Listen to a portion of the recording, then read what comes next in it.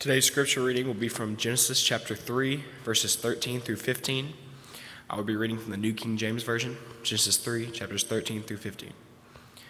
And the Lord God said to the woman, "What is this you have done?" The woman said, "The serpent deceived me, and I ate." So the Lord God said to the serpent, "Because you have done this, you are cursed more than all the cattle, and more than every beast of the field.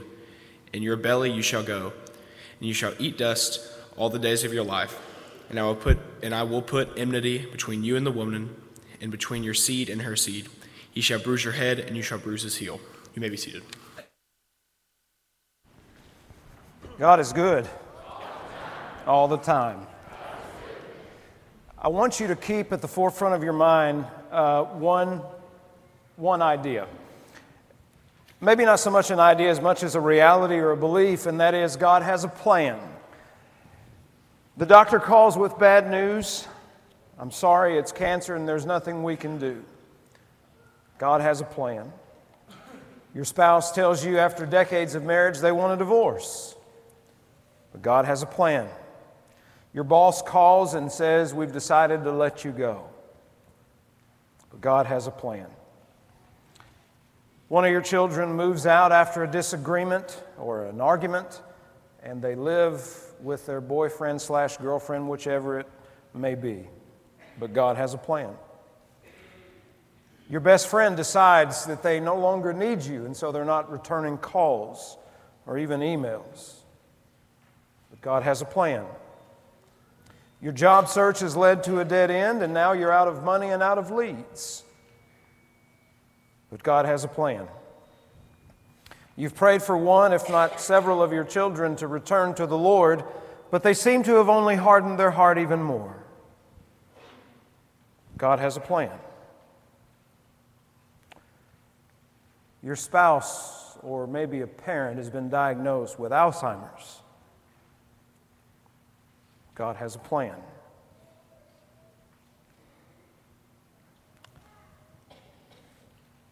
Oftentimes, the things that really unsettle us are things that we hadn't planned for. This wasn't a part of the plan that we had for our lives. I want to read to you a passage from one of the Psalms. I just want you to listen. "Your eyes saw my substance, being yet unformed, and in your book were all written the days fashioned for me, when as yet there were none of them." Psalm 139, verse 16. You see, the things that unsettle you and me are no surprise to God. They surprise us, they upset us, they rock our world, but it wasn't something that caught our Father off guard. He's not surprised by it. We're upset by it, so in that moment, what do? Sometimes turning to God may be the farthest thing from our minds, but it ought to be the first. God knows what lies ahead, even though we don't, and because of that, we should always turn to Him asking for guidance and trusting in His plan, whatever it may be. And here's the one thing that you're going to learn if you haven't learned it already. God's plan, as Vernon read the passage from Isaiah 55 this morning, God's plan isn't always my plan. And here's what's really no fun. His timing is not my timing. And I don't like that, right? I want it my way on my timeline. But that's not how it works. Now, when I was in the third grade, I remember this because of how traumatic it was. When I was in the third grade, I was feeling pretty poorly and just wanted to sleep, and it was at school, so the school called my mother, and Mom came and picked me up. I had a fever, sure enough. It was on a Friday, I remember that, and I'll tell you why I remember that. She took me to the doctor in urgent care in Nashville, and I had strep throat, and I'd been sitting in my mom's lap the whole time, and then they said they're going to have to give me a shot. I don't like getting shot, especially as a third grader. And of all the places, backside. And it took 3 or 4 of those nurses to hold me down, and I was screaming like maybe that's how my lungs are so good now, because I screamed a whole lot that day. And I came out crying. They had asked Mom to leave the room. Now, I didn't like it one bit, but the pain and the anguish was meant for something good, meant to improve my health. And I'm not going to sit here and tell you that every bad thing that happens has a purpose, because I don't believe that. I think sometimes bad things happen because we live in a world that has fallen into sin and decay, and because humanity is selfish. We want what we want, and we want it yesterday. I want my own happiness, and now I can define that happiness. I don't need you to define it, and many say they certainly don't need God to define it. They can do it on their own. Sometimes bad things happen because we live in a world ridden with sin, and I'm not going to pretend that I haven't contributed to it in the least, because God knows that isn't the case. In Genesis chapter 3, despite their own failings, and I love how sometimes we study this, because we like to point out that they had the perfect relationship with God the Father, Adam and Eve. They had the perfect environment, the Garden of Eden. They had the perfect setup, and yet they still managed to blow it. And we say that as if, had it been us, we would have never done it. But it just goes to show the reality of humanity, and that is, we always want more than what we have. We do not know how to be content. Adam and Eve, Eve, as she was speaking to the serpent, as the serpent was speaking to her, asked the question, has God really said? And she says, yes, God says that in the day that we eat of it, we shall die. And the serpent says, you won't die. God knows that in the day that you eat of it, you'll become like Him. And who among us doesn't want to be a God? And so this is why they went forward, both of them, and ate of the forbidden fruit. Now, some people say apple. We don't know that it was an apple. The Bible doesn't specify. But all the Renaissance paintings depict it as it was an apple. Whatever. They ate of the forbidden fruit, and you might think at this point, all hope is lost. The unthinkable has been done. We've been expelled from the garden. There's no coming back from this. But even in the midst of what they did, God had a plan. And a part of that plan you see reflected in verse 15. I'll put enmity between you and the woman, and between your seed and her seed. He shall bruise your head, and you shall bruise his heel. So despite Adam and Eve's iniquity, God had a plan, despite how great they had it.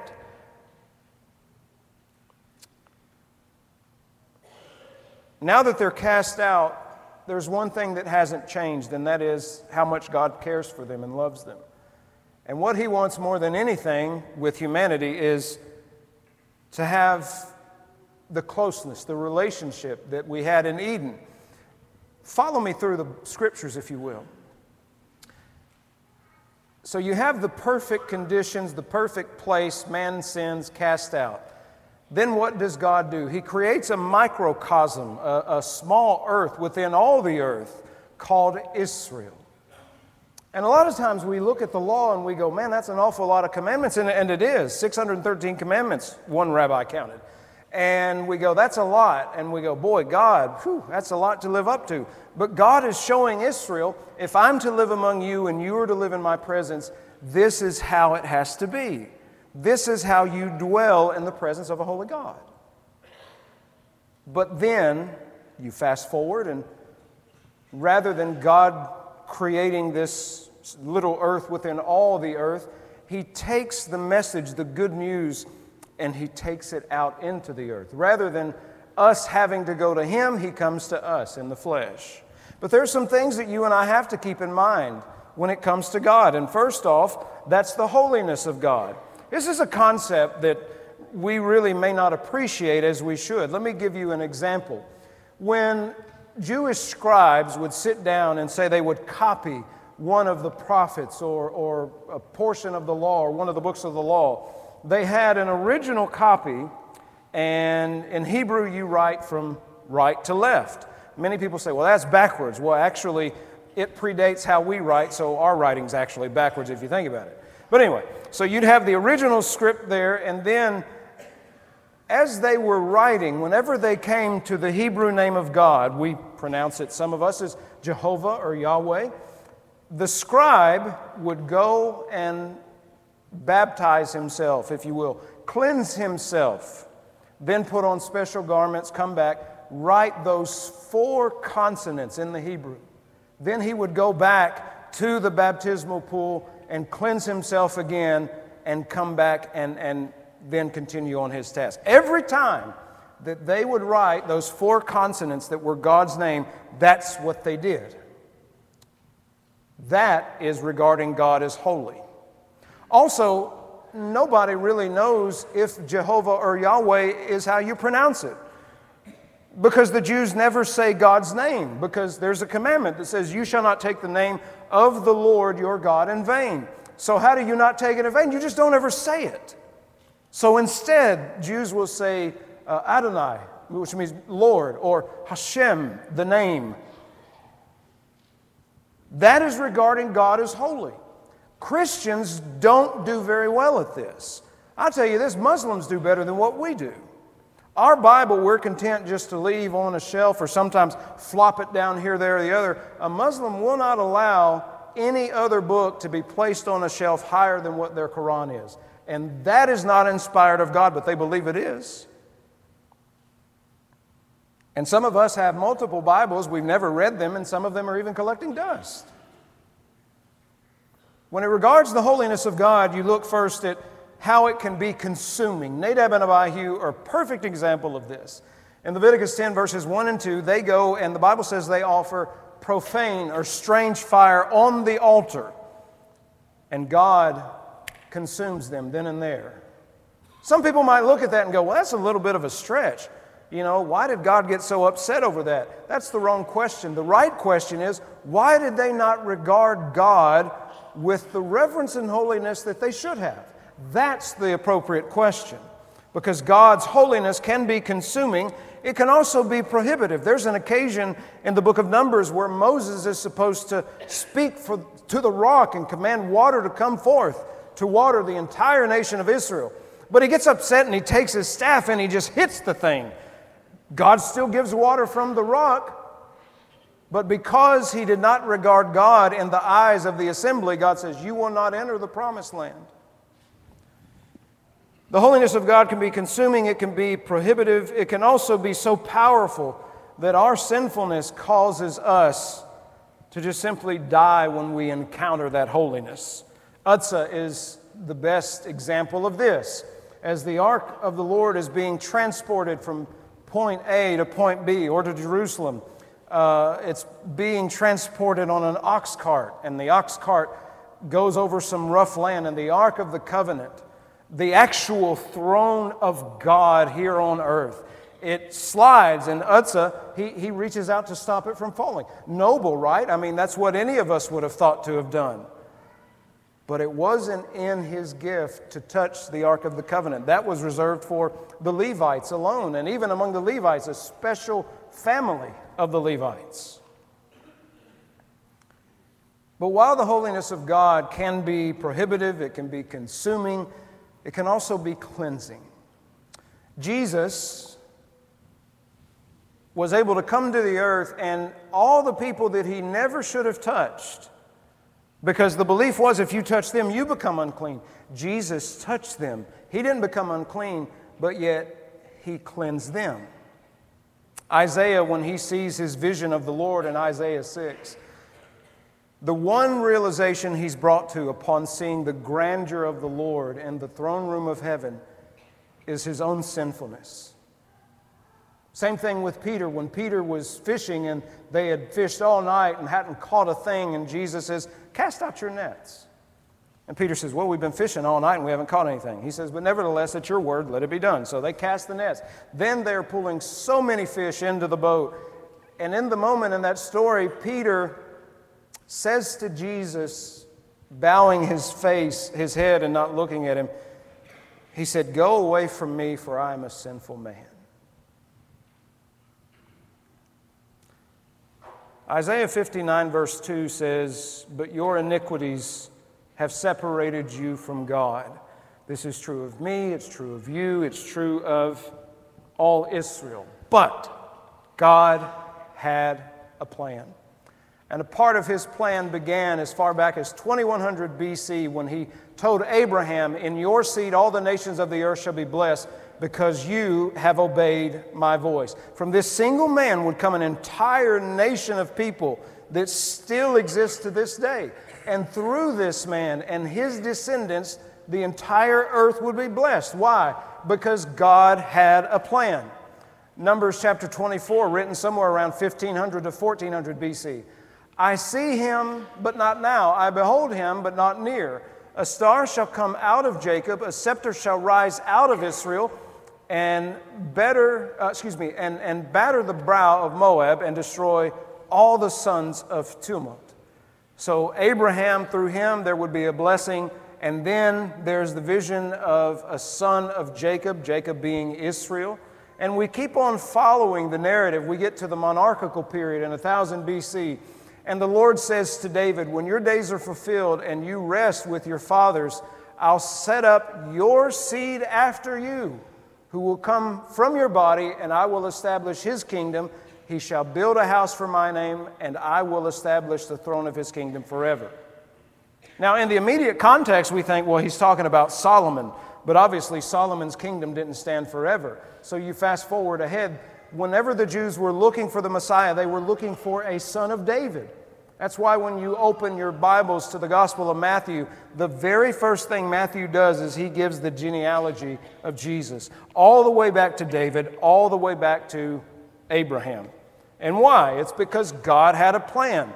Sin had created one set of circumstances, but God is not going to be deterred from his purpose of being with humanity. And you move on, you get to Isaiah around 740 BC. "There shall come forth a rod from the seed of Jesse, and a branch shall grow out of his roots." Jesse being the father of David. So we're getting narrower and narrower as to who this should be. And Jeremiah in 600 BC, "Behold, the days are coming, says the Lord, that I will raise to David a branch of righteousness. A king shall reign and prosper and execute judgment and righteousness on the earth. In his days, Judah will be saved and Israel will dwell safely. Now this is his name by which he will be called, the Lord our righteousness." The entire narrative of Scripture, from the fall all the way up to the Gospels, God had a plan. And Adam and Eve may have thought, and even Israel may have thought, that our sins are so bad that we have just ruined it all. God still had a plan. He came to us through circumstances that seemed questionable. I want you to think about this. If we were to look at the good news from the lenses of not having faith, here's what we would see, and this is probably why a lot of people rejected the gospel in those early centuries, because here's the story they would have heard. There was a young virgin who was betrothed, and she was pregnant, but it wasn't her betrothed. What do you think? What kind of girl just turns up pregnant out of nowhere, and it's not by the one she's supposed to marry? What do you think? What kind of girl is that? But that was a part of God's plan. Then moving on from there, the King of Kings and the Lord of Lords, he wasn't born in a palace.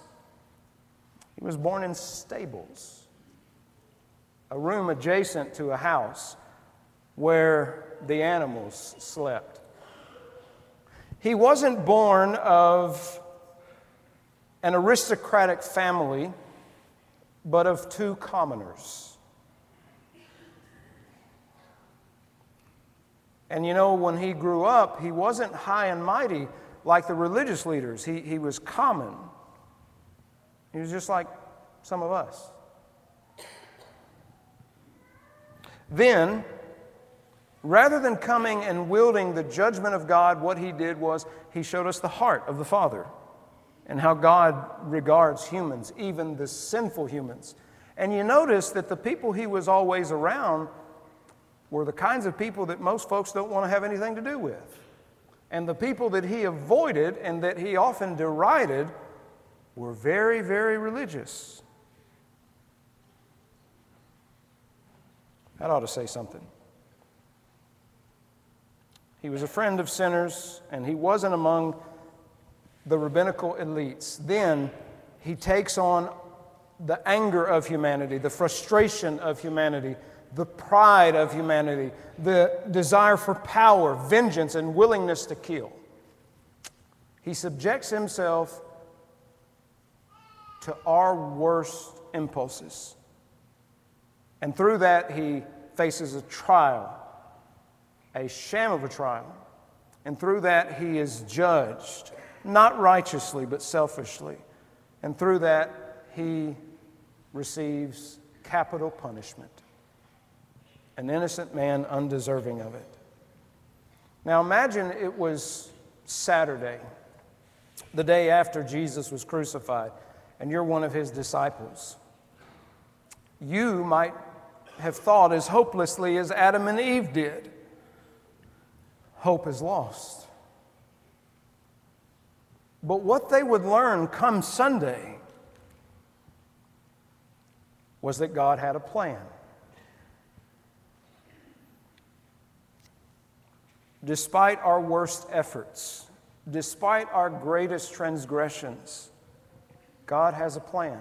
Despite the circumstances that face us in the eye and that we just cannot see any good coming from, it may be that God has a plan.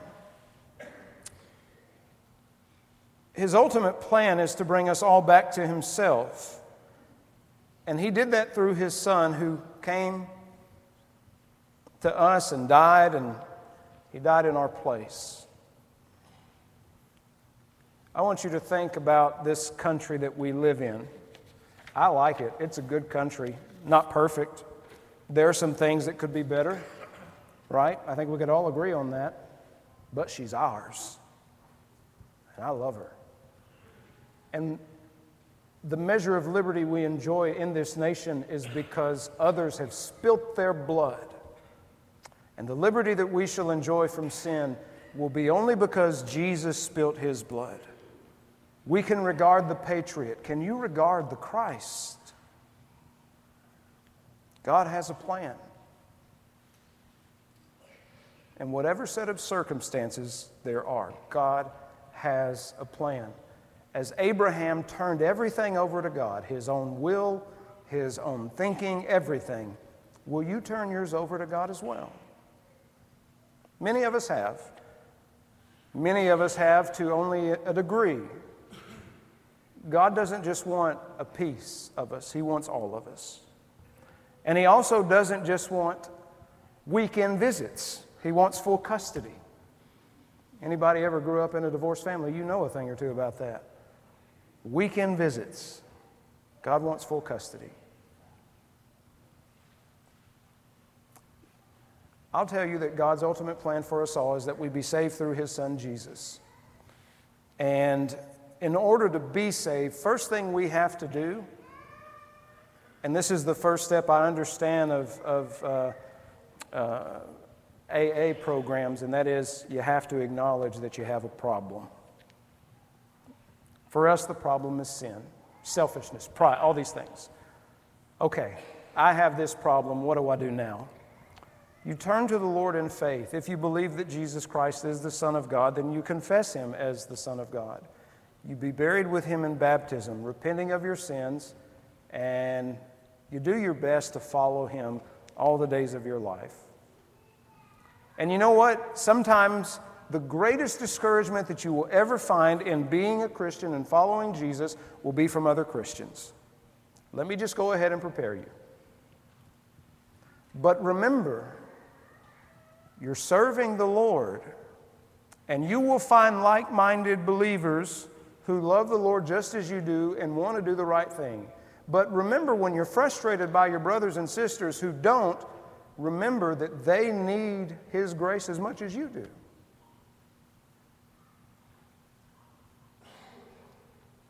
They're not perfect, and guess what? Neither are you. So if you get sick and tired of church per se. And some people do, and with good reason. I want to ask you a question. Was your faith really in God, or was it in the church? Because when your faith is in God, you understand that His bride, the church, is very important to Him. And if it's important to Him, it should be important to me too. How can we help you this morning? Is it spiritual need? Do you need to be saved? Do you need to repent? Do you just need prayers? I want you to take hope, because you see how God had a plan.